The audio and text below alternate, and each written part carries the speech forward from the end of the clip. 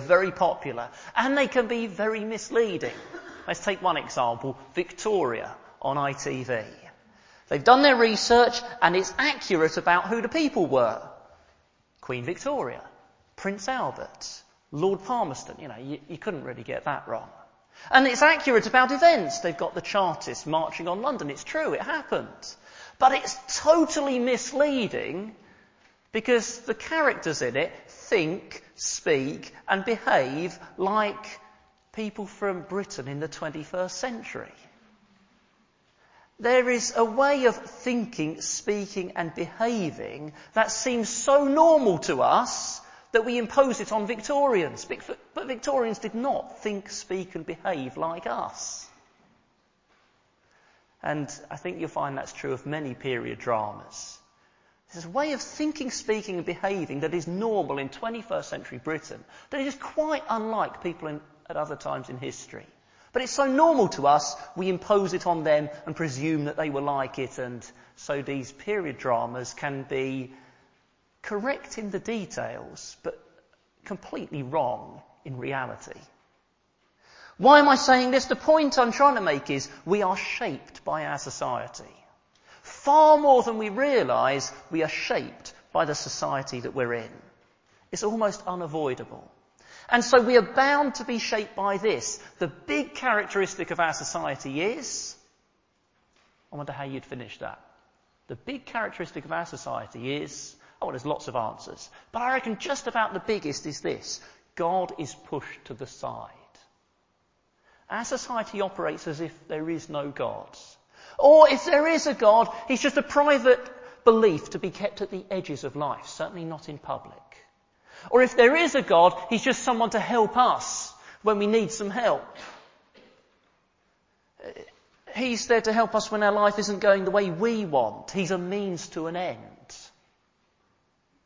And so in schools, they wouldn't think of, in geography, praising God for how he's made the earth.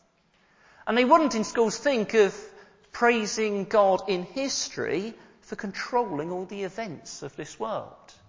Would you think of that? Would you expect that? God is pushed to the side. And so Romans is written to put God front and centre.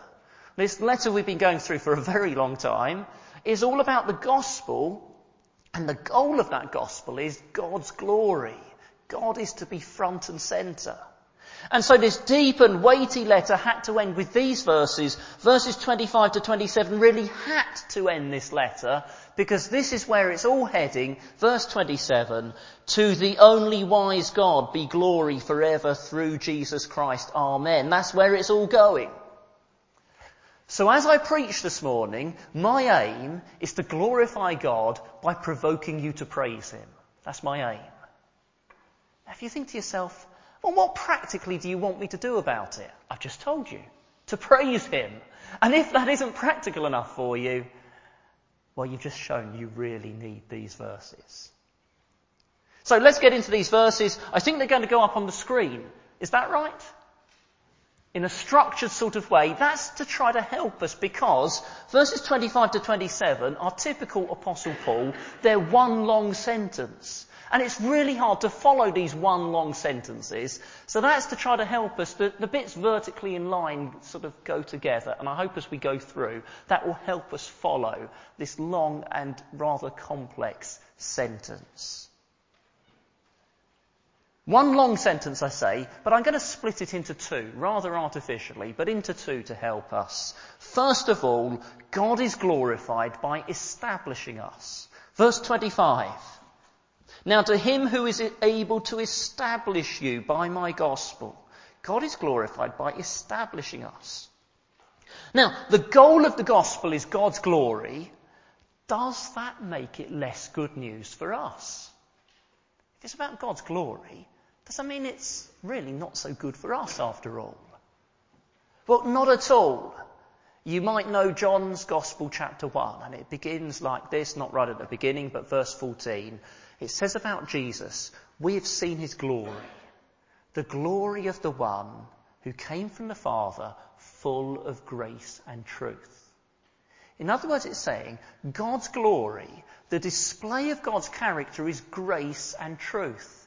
Undeserved goodness to sinful humans and revealing God to us, the truth we need for life.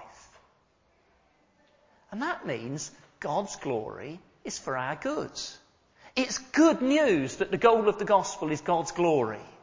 Because one of the ways God is glorified is by establishing us. Now let's think about that word establishing. What does establishing mean? Well, literally, actually, if you look at verse 25, literally what it actually says is, to him who is able to make you strong. That's a bit easier to understand, isn't it? Make you strong. Or make you firm. Or make you stable. And we need that, don't we? If God is going to make us firm, strong, stable, we need it because life is so uncertain. So uncertain. On the 28th of December last year, 2018, a church in London held a Christmas event. That's pretty not something to comment on, is it? A church holding a Christmas event, that's pretty normal. And at this Christmas event, Megan Franklin, the minister's wife, was present, and someone needed something and she ran up the stairs in the building and she fell and cut her knee. That's no big deal, is it? Run up the stairs and fall and cut your knee. Just a little cut on the knee. By the way, she was 37 and she was expecting her 7th child. And an infection developed and it made its way to her brain. And 9 days later, she died. She fell, cut her knee on the stairs, and 9 days later she's dead. Leaving 7 children, one of which was born while she was unconscious in the 9 days in between, and a husband. Life is so uncertain. We are so fragile. We need a God who can establish us, who can make us strong, firm and stable. And we need it also because of this. We are weak against sin. Now, have you had this experience? You fall for a sin and you say, how could I have done that? I mustn't do it again. And then you do it again. And you try to think of the sin more sensibly. And you persuade yourself of the reasons why you shouldn't do it. And you do it again. And you resolve to yourself, I will not give in again. And you do it again. We are weak, aren't we?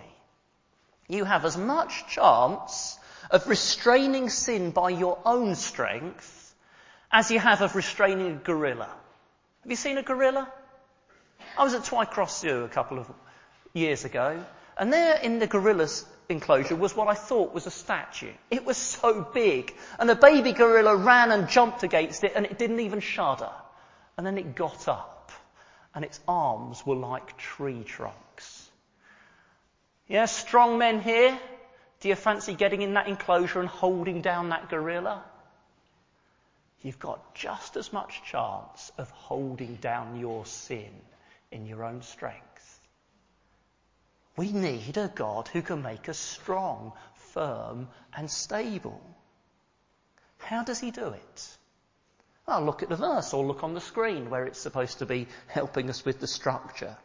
Now to him who is able to establish you by my gospel. These verses are bringing the letter of Romans to a suitable end because it's been a letter full of the gospel.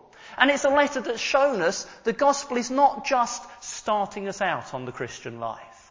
The gospel is not just persuading us to agree to a set of beliefs. The gospel is not just signing us up to a religion. The gospel is about saving us fully.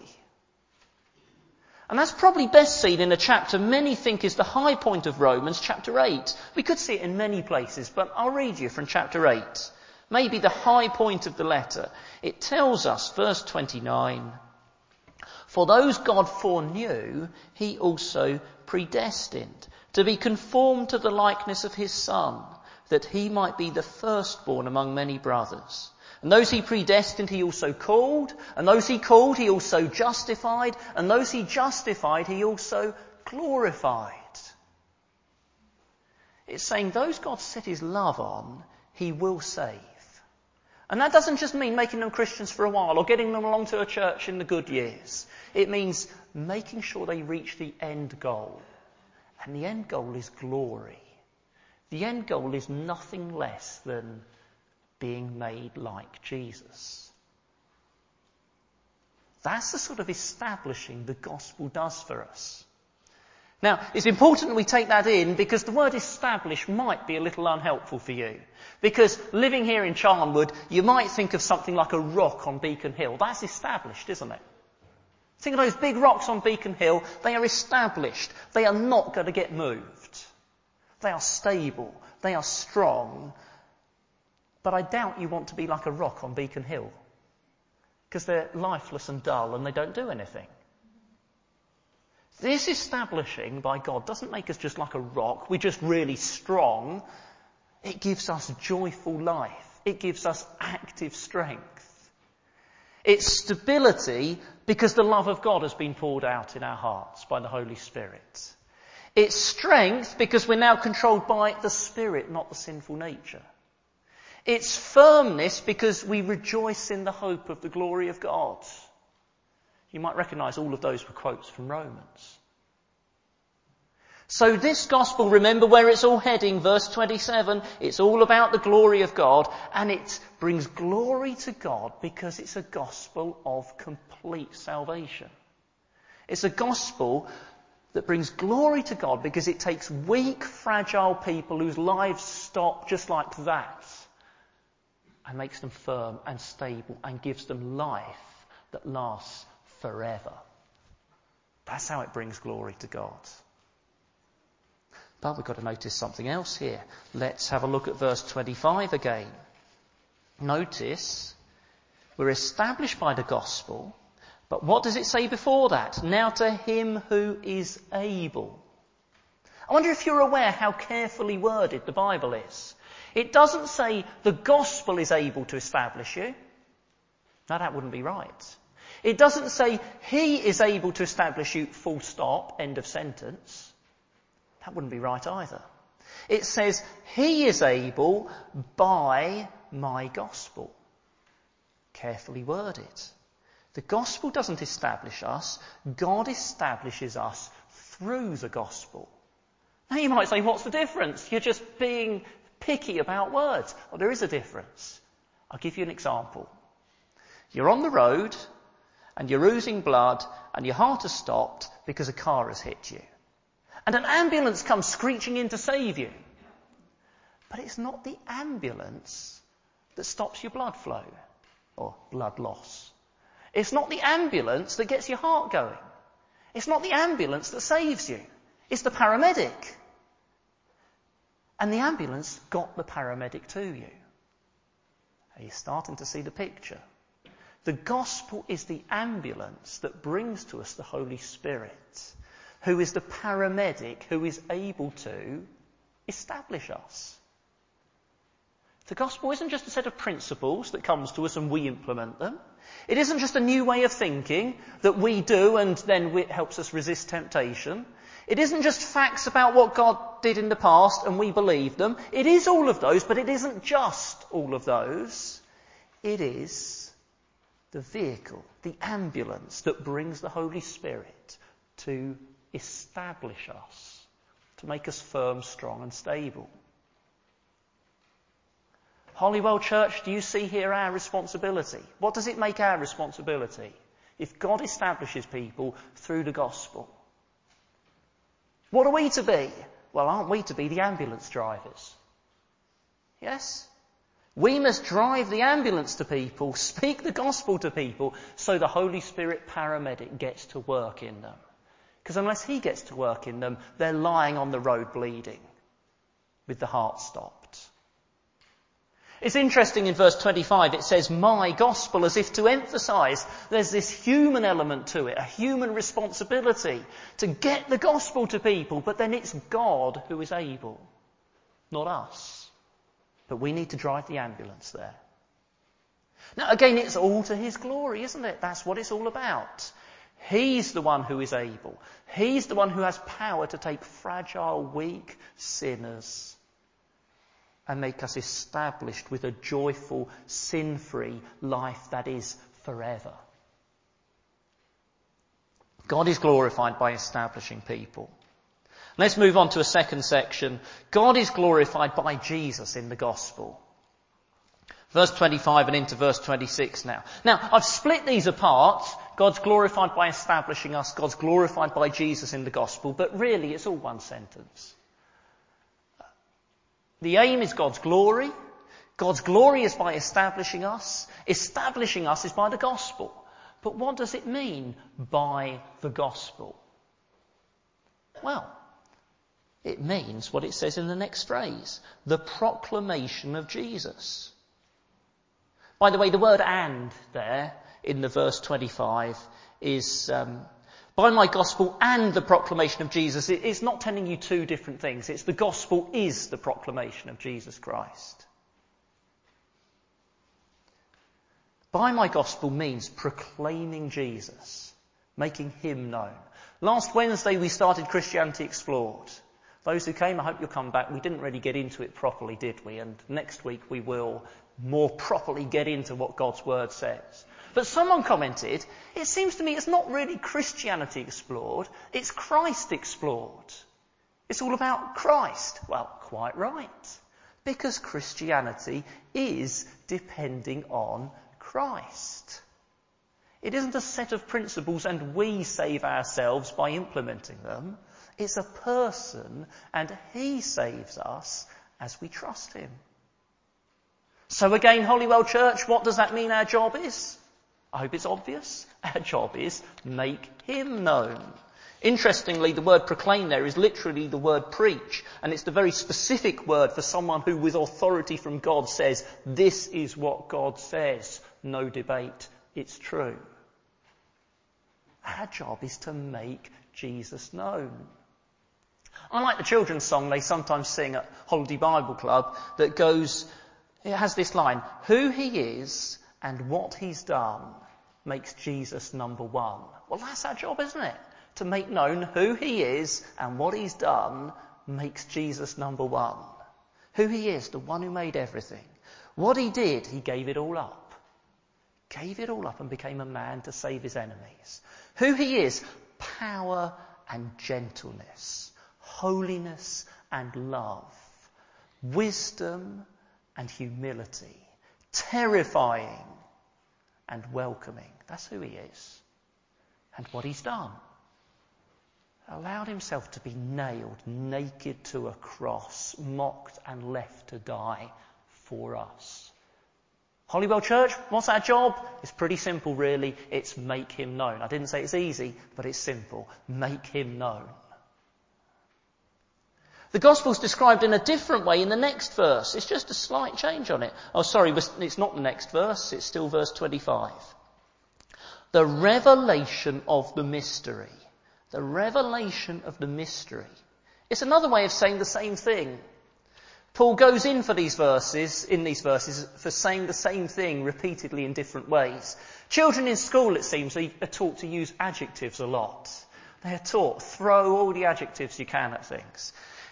Sometimes it's a bit over the top. I saw a child's piece of work and said, I go to swimming lessons where I am taught to swim by my kind, clever, helpful, lovely and beautiful swimming teacher.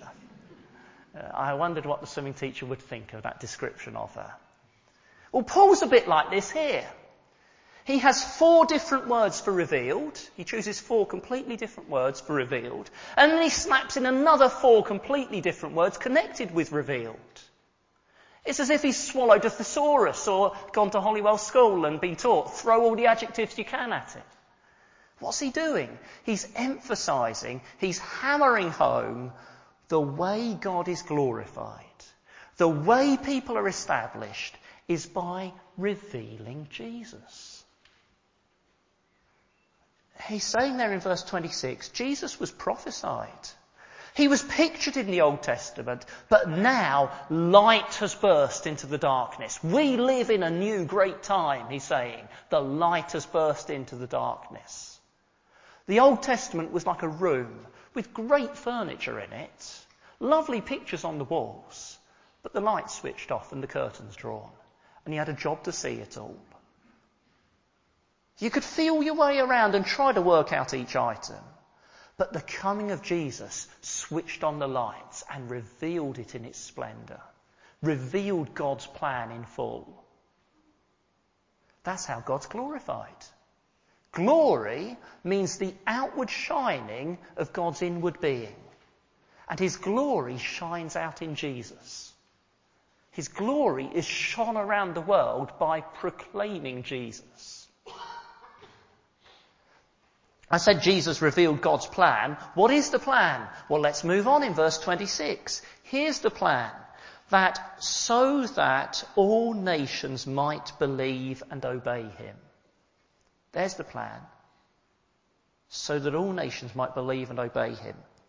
Where have we got to? The gospel establishes us. Well, God establishes us through the gospel. That gospel involves proclaiming Jesus, revealing God's plan, but here we find it also involves a response. So if anyone here is thinking to themselves, how can I become a Christian? I hope there are some people here thinking that. How can I become a Christian?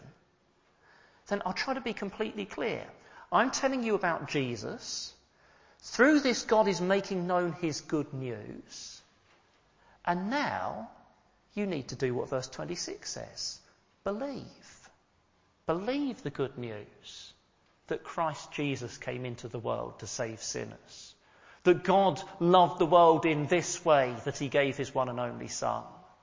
That whoever calls on the name of the Lord will be saved. Believe it. And then if you believe it, if you really do believe it, you will go on to obey. It's interesting that it says obey there in verse 26. You see, Romans is known as this great letter of faith alone. It has this great message of God saves people by trusting in Jesus alone. But it began by saying, but the aim is obedience. Chapter 1 verse 5, right back at the beginning, chapter 1 verse 5, Paul says, through Jesus, I've got grace and apostleship to call people from among all the Gentiles to the obedience that comes from faith. And here at the end he says, the aim is so that all nations might believe and obey God. It's this great letter that said, you can be saved by trusting in Jesus, not by what you do. But at start and finish it said, and the aim is to get you to be someone who does obey. The plan is God glorified by all nations obeying him. Because God is too great to have people in all nations calling themselves Christians, but Monday to Saturday you couldn't see it in their lives. God is too great to have a few elite Christians who are really keen on obeying him in every area of life. He's the Creator. He's the Almighty. He's the King. And all nations should obey him. The word there that we have as nation is actually ethnic group. Every single ethnic group in the world should obey him.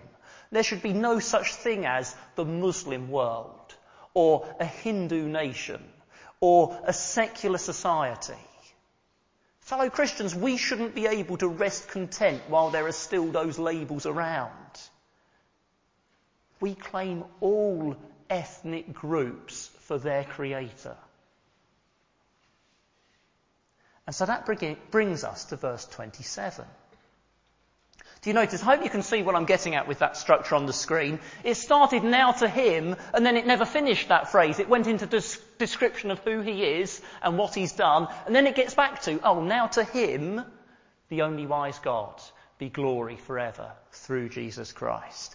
The goal of the gospel is God's glory, and the gospel will bring glory to God forever. Forever, there will be millions of people from every ethnic group enjoying salvation, enjoying life with God, enjoying God himself. And it will all be through Jesus Christ. There's no glory gets to God apart from through Jesus Christ. There's no one gets into heaven apart from through Jesus Christ. They'll enjoy God through Jesus Christ. They've got into heaven through Jesus Christ. They are saved by Jesus Christ. And they're praising God for his glory, which shines on them by the light of the world, who is Jesus Christ. Will you be among them? Let's pray now.